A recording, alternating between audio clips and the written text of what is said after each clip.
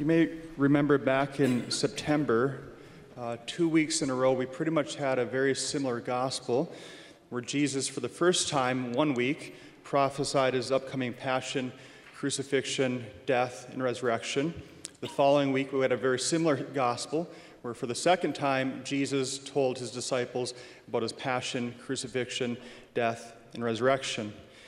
That's the context.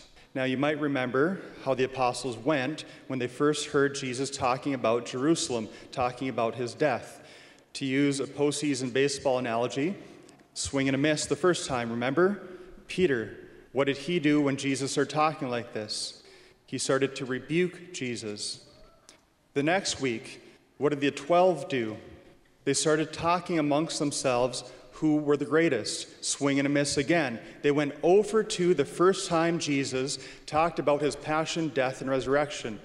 That, then, everyone, is the context for us to understand this rather bizarre exchange between James, John, and Jesus today. This is the third and final time Jesus will talk about his passion. The challenge is, for whatever reason, we don't hear about it. The lectionary cycle of reading skips it. And so we don't have the proper context to understand just how inappropriate, once again, this dialogue is between James, John, and Jesus. So to fill in the gaps, today's gospel that you just heard comes immediately after Jesus says this. So everyone, just to have a frame of reference for a second. Imagine for the third time you hear Jesus say this, and try to imagine what your own response would be. If you heard Jesus say this, how would you respond? Jesus says, "Behold, we are going up to Jerusalem, and the Son of Man will be delivered to the chief priests and the scribes, and they will condemn him to death and deliver him to the Gentiles, and they will mock him and spit upon him and scourge him and kill him. And after 3 days, he will rise." How would you respond? Well, how do James and John respond? The next words out of their mouth is this: "Teacher, we want you to do for us whatever we ask of you." Not only is it strike three, but the game's now over. Everyone, they totally blow it again. Jesus just tells them what he will do for the salvation of the world, and their response is, "Teacher, we want you to do for us whatever we ask of you." Now, before we throw them too far under the bus, let's remember what they're struggling with all three times is a failure to understand what type of Messiah, what type of king, what type of ruler Jesus is.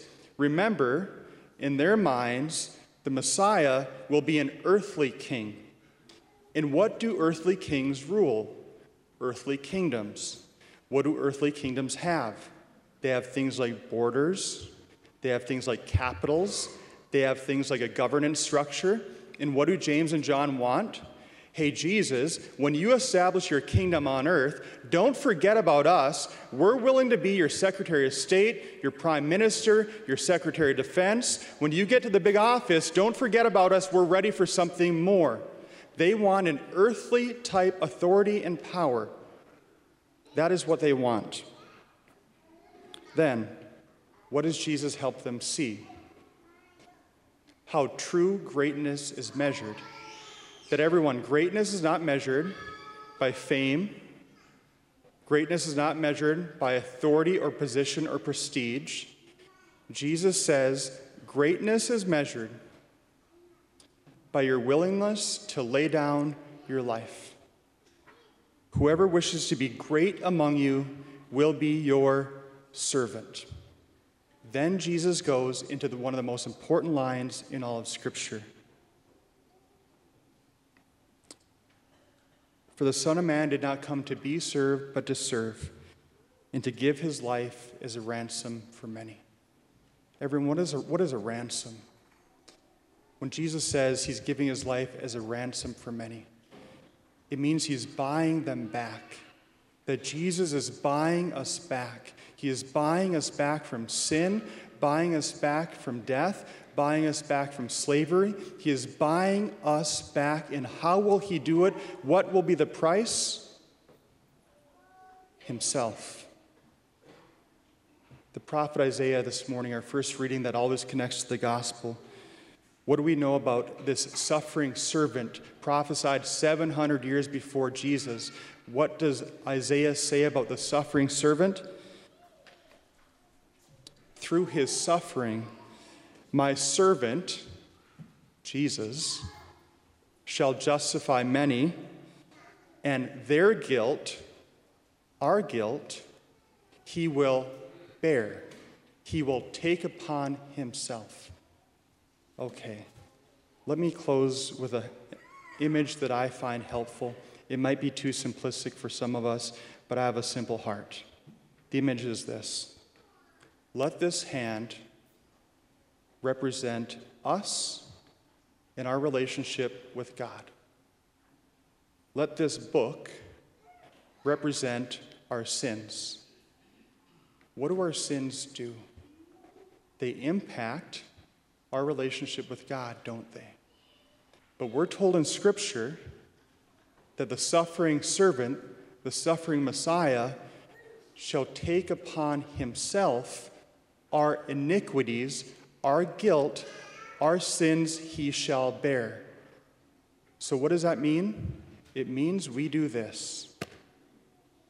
And Jesus takes them upon himself. And what does that do? It justifies us, which is to say, restores our relationship with God and opens up all sorts of things that we could not have done on our own because he bears our iniquities.